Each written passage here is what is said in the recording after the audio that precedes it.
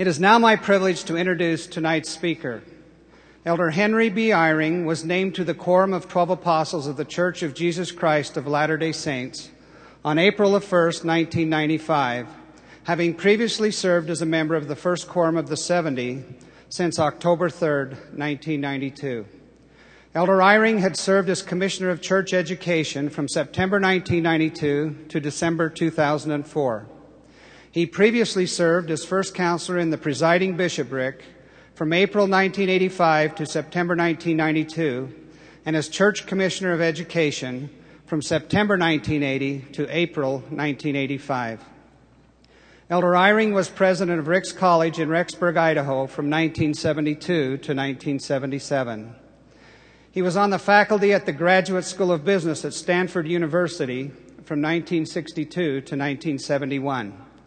He holds a B.S. degree in physics from the University of Utah and Master of Business Administration and Doctor of Business Administration degrees from Harvard University. A native of Princeton, New Jersey, he has served the church as regional representative, member of the General Sunday School Board, and as a bishop. Elder Eyring is married to the former Kathleen Johnson, and they are the parents of 4 sons and 2 daughters. Elder Eyring.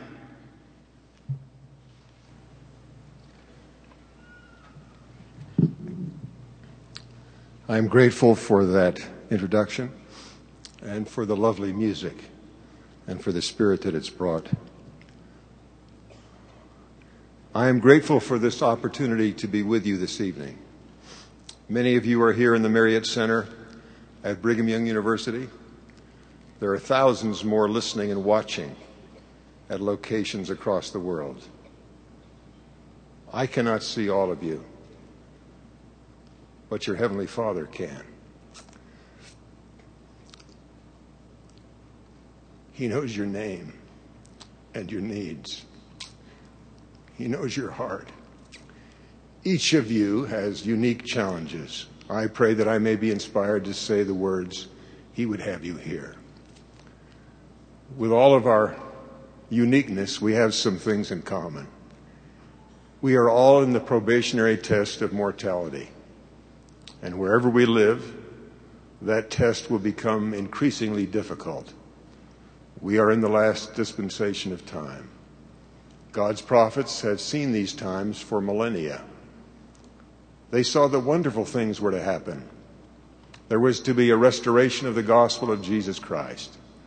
The true church was to be brought back with prophets and apostles. The gospel was to be taken to every nation, kindred, tongue, and people. Most marvelous of all, the true church and its members are to become worthy for the coming of the Savior to His church and to His purified disciples. But the true prophets also saw that in the last days, Satan would rage. There would be wars and rumors of wars that would inspire fear. The courage of many would fail. There would be great wickedness, and Satan would deceive many. Yet happily, many would not be overcome, and many would not be deceived. The fact that you are here listening tonight is evidence that you want to be among those who will not be overcome and will not be deceived. My purpose is to teach you how you can reach that happy and glorious goal. The key for each of us will be to accept and to hold the spiritual gifts we have been promised by God. You who are members of the true church of Jesus Christ will remember that after you were baptized, authorized servants of God promised you that you could receive the Holy Ghost. Some of you may have felt something happen when that ordinance was performed. Most of you have felt the effects of that promise being fulfilled in your lives. I will tell you tonight how to recognize that gift, how to receive it every day in your life, and how it will bless you in the days ahead. You have felt the quiet confirmation in your heart and mind that something was true, and you knew that it was inspiration from God. For some of you, it may have come as the missionaries taught you before baptism. It may have come during a talk or lesson in church. It may have come already tonight when something that was true was said or sung, as I felt as I heard the singing, and some of you did. The Holy Ghost is the Spirit of truth. You feel peace, hope, and joy when it speaks to your heart and mind that something is true. Almost always, I also have felt a sensation of light. Any feeling I may have had of darkness is dispelled, and the desire to do right grows. The Lord promised that having those experiences would be true for you. Here are his words recorded in the Doctrine and Covenants. Quote, "And now verily, verily, I say unto thee, put your trust in that Spirit, which leadeth to do good, yea, to do justly, to walk humbly, to judge righteously, and this is my Spirit. Verily, verily, I say unto you, I will impart unto you of my Spirit, which shall enlighten your mind, which shall fill your soul with joy." The Lord also promised that those who have accepted the gift of the Holy Ghost in their lives would not be deceived. He spoke reassuringly to you and to me, who live in the times when the church is being ready for the time when he comes again. Here is the promise from the Doctrine and Covenants. Again, quote, "And at that time, when I shall come in my glory, shall the parable be fulfilled which I spake concerning the 10 virgins.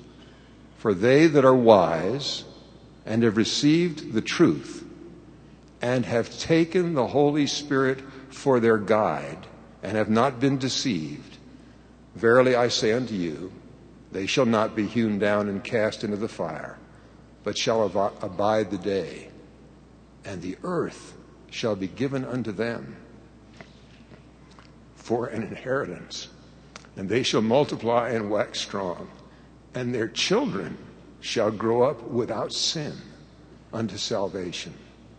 For the Lord shall be in their midst, and his glory shall be upon them, and he will be their king and their lawgiver."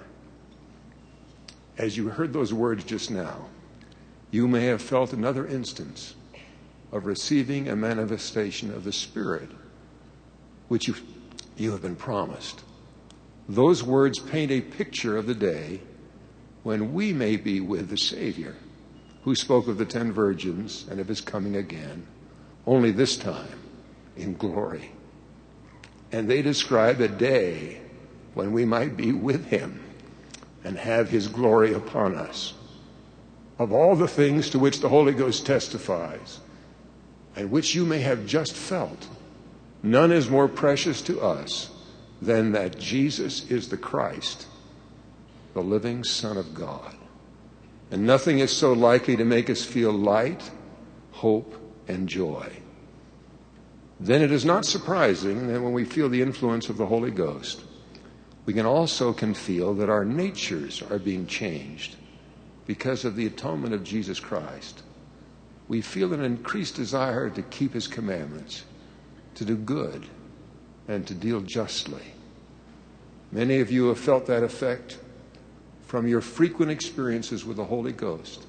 For instance, for some of you, in the mission field, you had to rely on the Spirit to have the words to teach which the people needed. More than once, and perhaps every day, you had the blessing which Nephi and Lehi had among the people in their mission, described in the book of Helaman.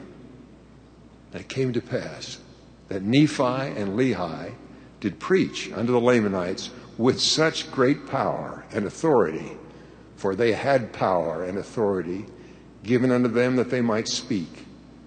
And they also had what they should speak given unto them. Therefore they did speak unto the great astonishment of the Lamanites, to the convincing them, insomuch that there were 8,000 of the Lamanites who were in the land of Zarahemla and round about baptized unto repentance and were convinced of the wickedness of the traditions of their fathers. Now, although you may not have been blessed with so miraculous a harvest, you have been given words by the Holy Ghost when you surrendered your heart to the Lord's service. At certain periods of your mission, such an experience came often. If you will think back on those times and ponder, you will also remember that the increase in your desire to obey the commandments came over you gradually. You felt less and less the tug of temptation. You felt more and more the desire to be obedient and to serve others.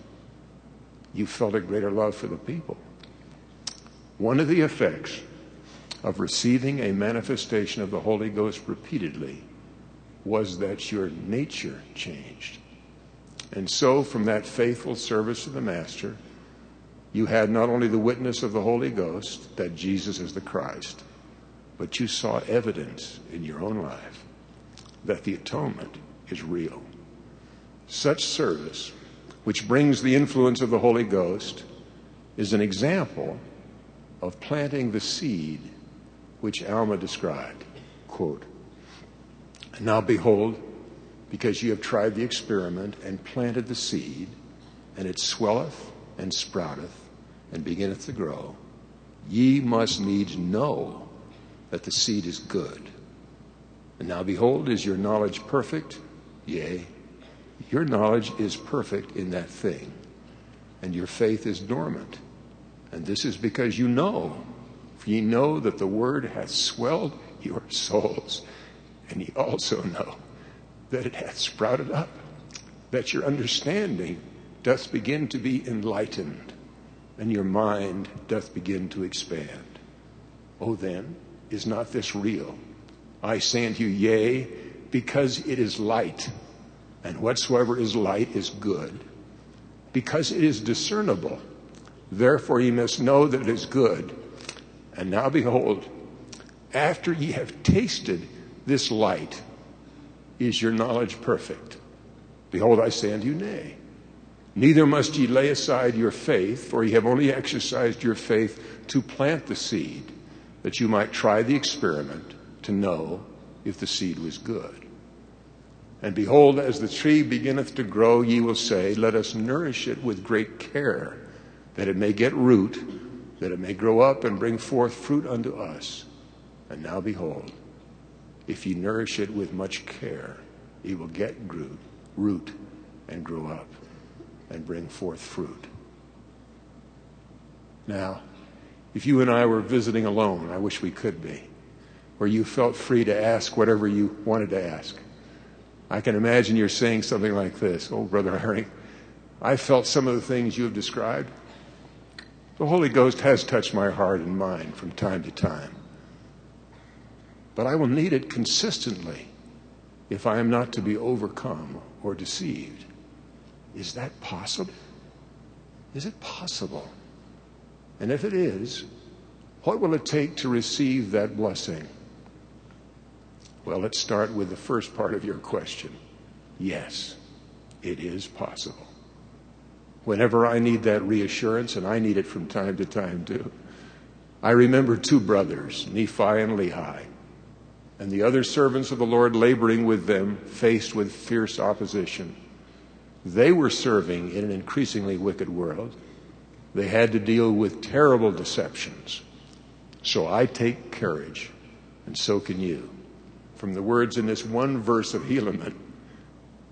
The reassurance is tucked into the account of all that happened in an entire year, almost as if to the writer it was not surprising. Listen. Quote, and in the 79th year, there began to be much strife. But it came to pass that Nephi and Lehi and many of their brethren who knew concerning the true points of doctrine, having many revelations daily. Therefore, they did preach unto the people, insomuch that they did put an end to their strife in that same year. End of quotation and end of report of the year. They had many revelations daily. So for you and for me, that answers your first question. Yes, it is possible to have the companionship of the Holy Ghost sufficiently to have many revelations daily. It will not be easy, but it is possible. What it will require will be different for each person because we start from where we are in our unique set of experiences in life. But for all of us, there will be at least 3 requirements. None of them can be gained and retained from a single experience. All of them must be constantly renewed. First, receiving the Holy Ghost takes faith in our Heavenly Father and in His beloved Son, Jesus Christ. A memory of a great spiritual experience some time ago where you had confirmed to you that truth won't be sufficient. You will need to be sure of your faith in the moment of crisis, which may come at any time, day or night. When you plead for the influence of the Spirit, you must then be unshaken in your confidence that God lives, that He hears your cry for help, and that the resurrected Savior will do for you what He promised to His servants in His mortal ministry. You remember, quote, "But when the Comforter is come, whom I will send unto you from the Father, even the Spirit of truth, which proceedeth from the Father, He shall testify of me." The brothers Nephi and Lehi received many revelations daily. The record shows that they knew concerning the true points of doctrine. Of all of the true doctrine, nothing is more important to you and me than the true nature of God the Father and His Son Jesus Christ. For that I return again and again to the Scriptures. For that I return again and again to prayer. For that I return again and again to partaking of the sacrament. And above all, I come to know God and Jesus Christ best by keeping the commandments and serving in the church. By diligent service in the church, we come not only to know the character of God, but to love Him. If we follow His commands, our faith in Him will grow, and we may then qualify to have His Spirit to be with us. Vibrant faith in God comes best from serving Him regularly. Not all of us have received callings to offices in the church. Some of you may yet not be called to anything in a formal way, yet every member has a multitude of opportunities to serve God.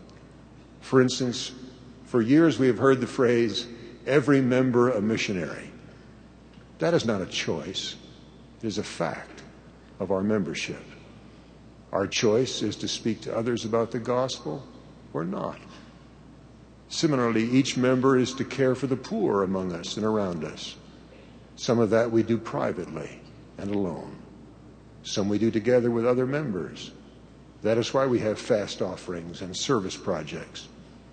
Our choice is to decide whether to join with the Lord and His other disciples in our day in caring for the poor, as He and His disciples did in His mortal ministry. Most of us have or may have callings as home and visiting teachers. There is in those callings great opportunity to grow in faith, that the Lord sends the Holy Ghost to His humble servants. That builds faith and renews our faith in Him. I've seen it, and so have many of you. I received a phone call from a distraught mother in a state far away from where I was. She told me that her unmarried daughter had moved to another city far from her home. She sensed from the little contact she had with her daughter that something was wrong, terribly wrong. The mother feared for the moral safety of her daughter. She pleaded with me to help her daughter. So I found out who the daughter's home teacher was. I called him. He was young. And yet he and his companion both had been awakened in the night with not only concern with the girl, but with inspiration that she was about to make choices which would bring sadness and misery. With only the inspiration of the Spirit, they went to see her. She did not at first want to tell them anything about her situation, but they pleaded with her to repent and to choose to follow the path the Lord had set for her and that her mother and father had taught her to follow. She realized as she listened that the only way they could have known what they knew about her life was from God. A mother's prayer had gone to Heavenly Father, and the Holy Ghost had been sent to home teachers with an errand. More than once I have heard priesthood leaders say that they had been inspired to go to someone in need only to find the visiting teachers or the home teacher had already been there. My wife, who is here with me tonight, is an example. We had a bishop once who said to me, it bothers me when I get an inspiration tonight to go to someone, your wife has already been there. Your faith will grow as you serve the Lord in caring for Heavenly Father's children as the Lord's teacher to their home. You will have your prayers answered. You will come to know for yourself that He lives, He loves us, and that He sends inspiration to those with even the beginnings of faith in Him and with the desire to serve Him in His church. Stay close to the church if you want your faith in God to grow. And as it grows, so will your ability to claim the promise you were given that you can receive the gifts of the Spirit. Now, that first requirement was faith in the Lord Jesus Christ and in our Heavenly Father. A second requirement for frequent companionship and direction from the Holy Ghost is to be clean. The Spirit must withdraw from those who are not clean. You remember the sad illustration of that in the history of the people in the Book of Mormon. Quote, and because of their iniquity, the church had begun to dwindle, and they began to disbelieve in the spirit of prophecy and in the spirit of revelation. And the judgments of God did stare them in the face.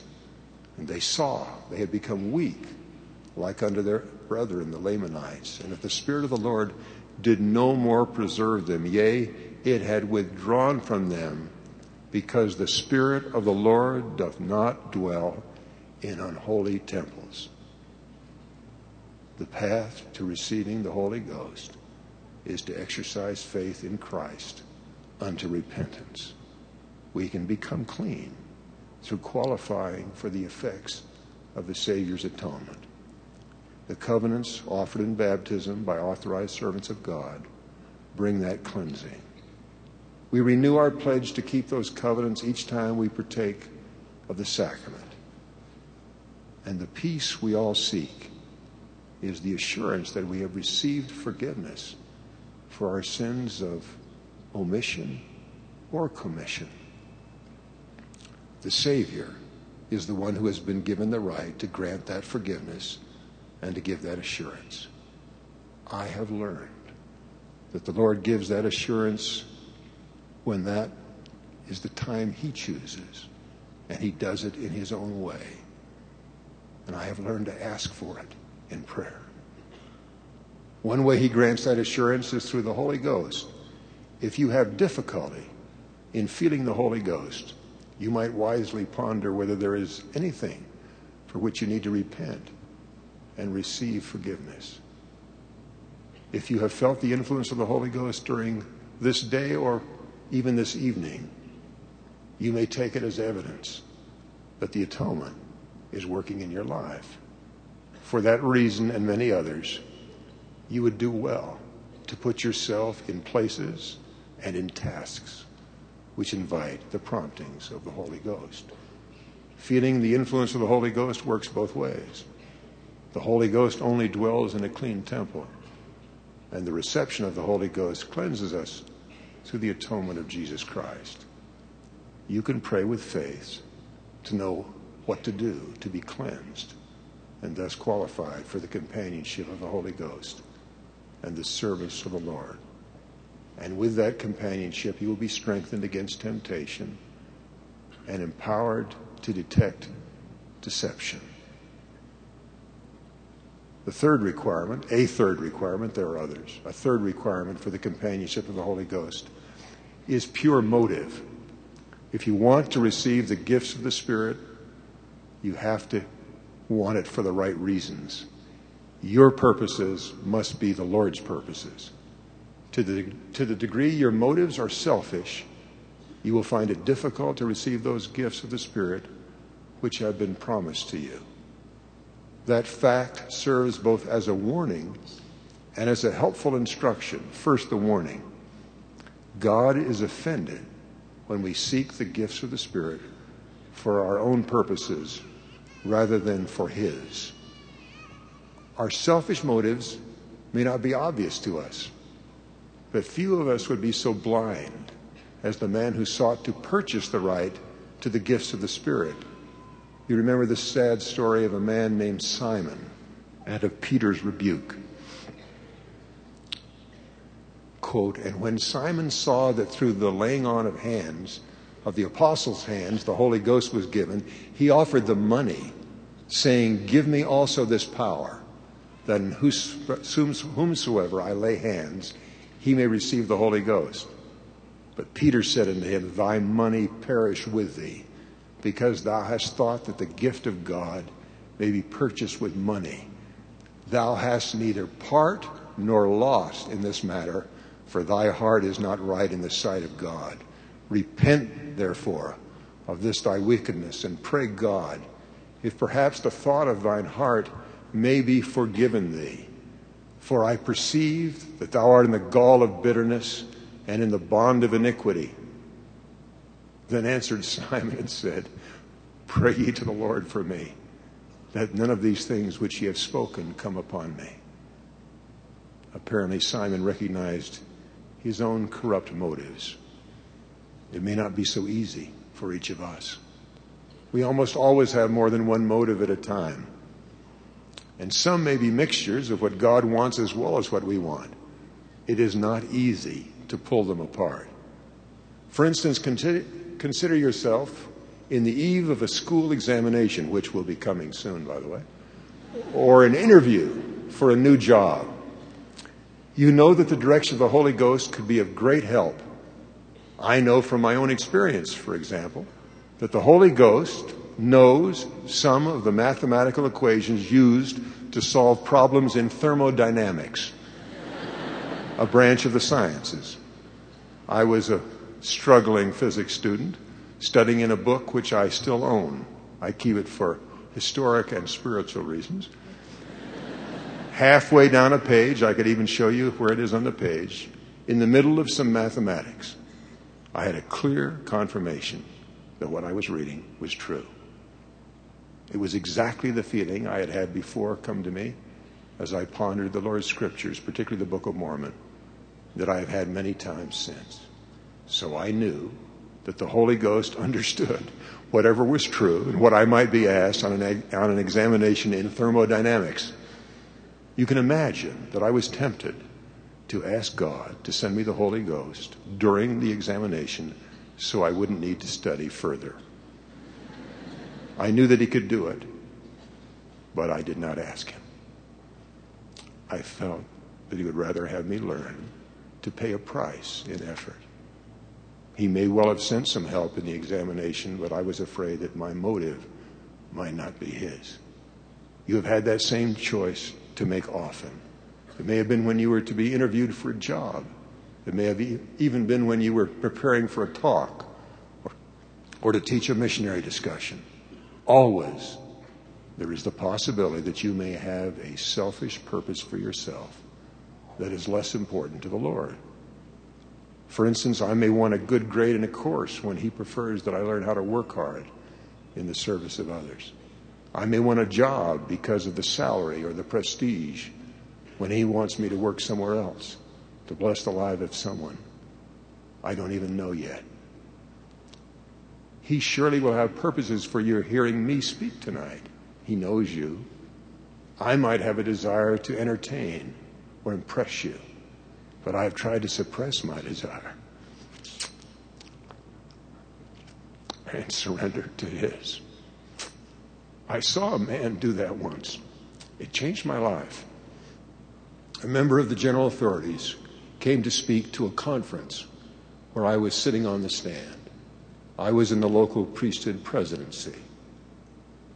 I knew personally the struggles of the local families and the members. He, the general authority, had just flown in from a long assignment in Europe. He was obviously tired.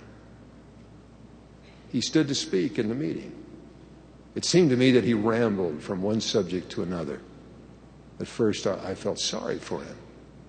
I thought that he was failing to give a polished sermon of the kind I knew he had delivered many times. After a while, I was thrilled to recognize that as he moved from one apparently unrelated topic to another, he was touching the need of every poor, struggling member and family we were trying to help. He did not know them or their needs, but God did. How grateful I am that his motive was not to give a great sermon or to be seen as a powerful prophet. He must have done what I hope you and I will always do. He must have prayed something like this: Father, I need thy help. I am tired. Please guide me with the Holy Ghost.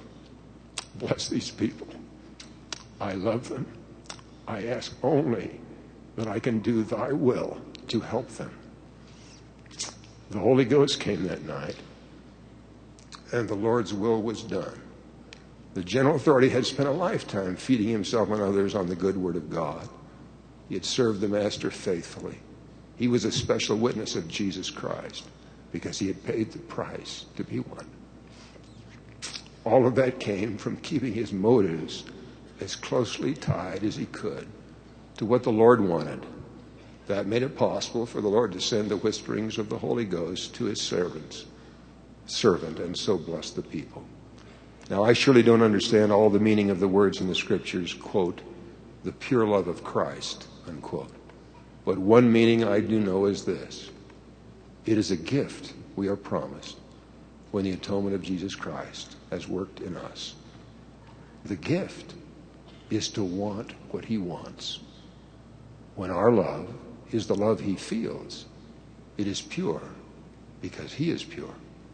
And when we feel our desire for people is moving towards being in line with his, that is one of the ways that we can know that we are being purified.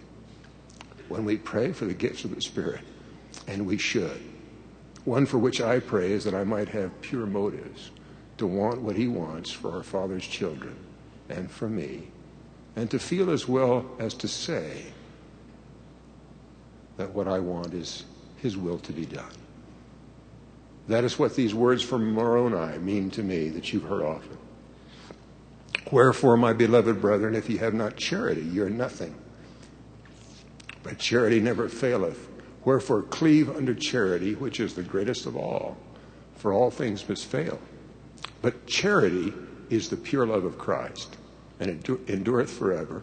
And whoso is found possessed of it at the last day, it shall be well with him.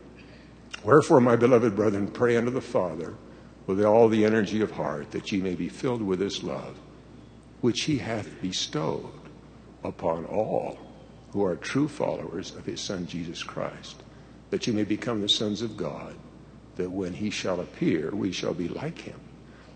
For we shall see him as he is, that we may have this hope, that we may be purified, even as he is pure. Amen. I bear you my witness that God the Father lives, a glorified and exalted man. He is the Father of our spirits. He and his beloved Son, both resurrected and glorified, appeared to the boy Joseph Smith in a grove of trees in New York. They were there. The Father spoke to Joseph, first calling him by name, and then introducing his son. Heavenly messengers came to restore all the priesthood keys of authority.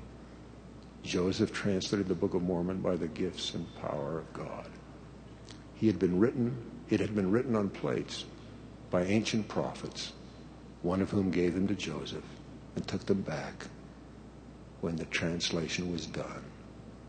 The keys of the priesthood are on the earth today as a witness of Jesus Christ. I testify to you that I know that he lives and that he leads his church.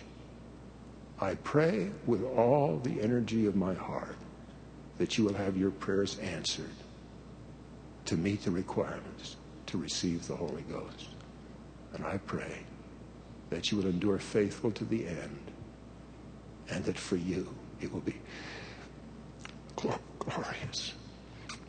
I leave you my blessing, that your pleadings for the gifts of the Spirit to serve the Lord will be granted. And I leave you my love. In the name of Jesus Christ, amen.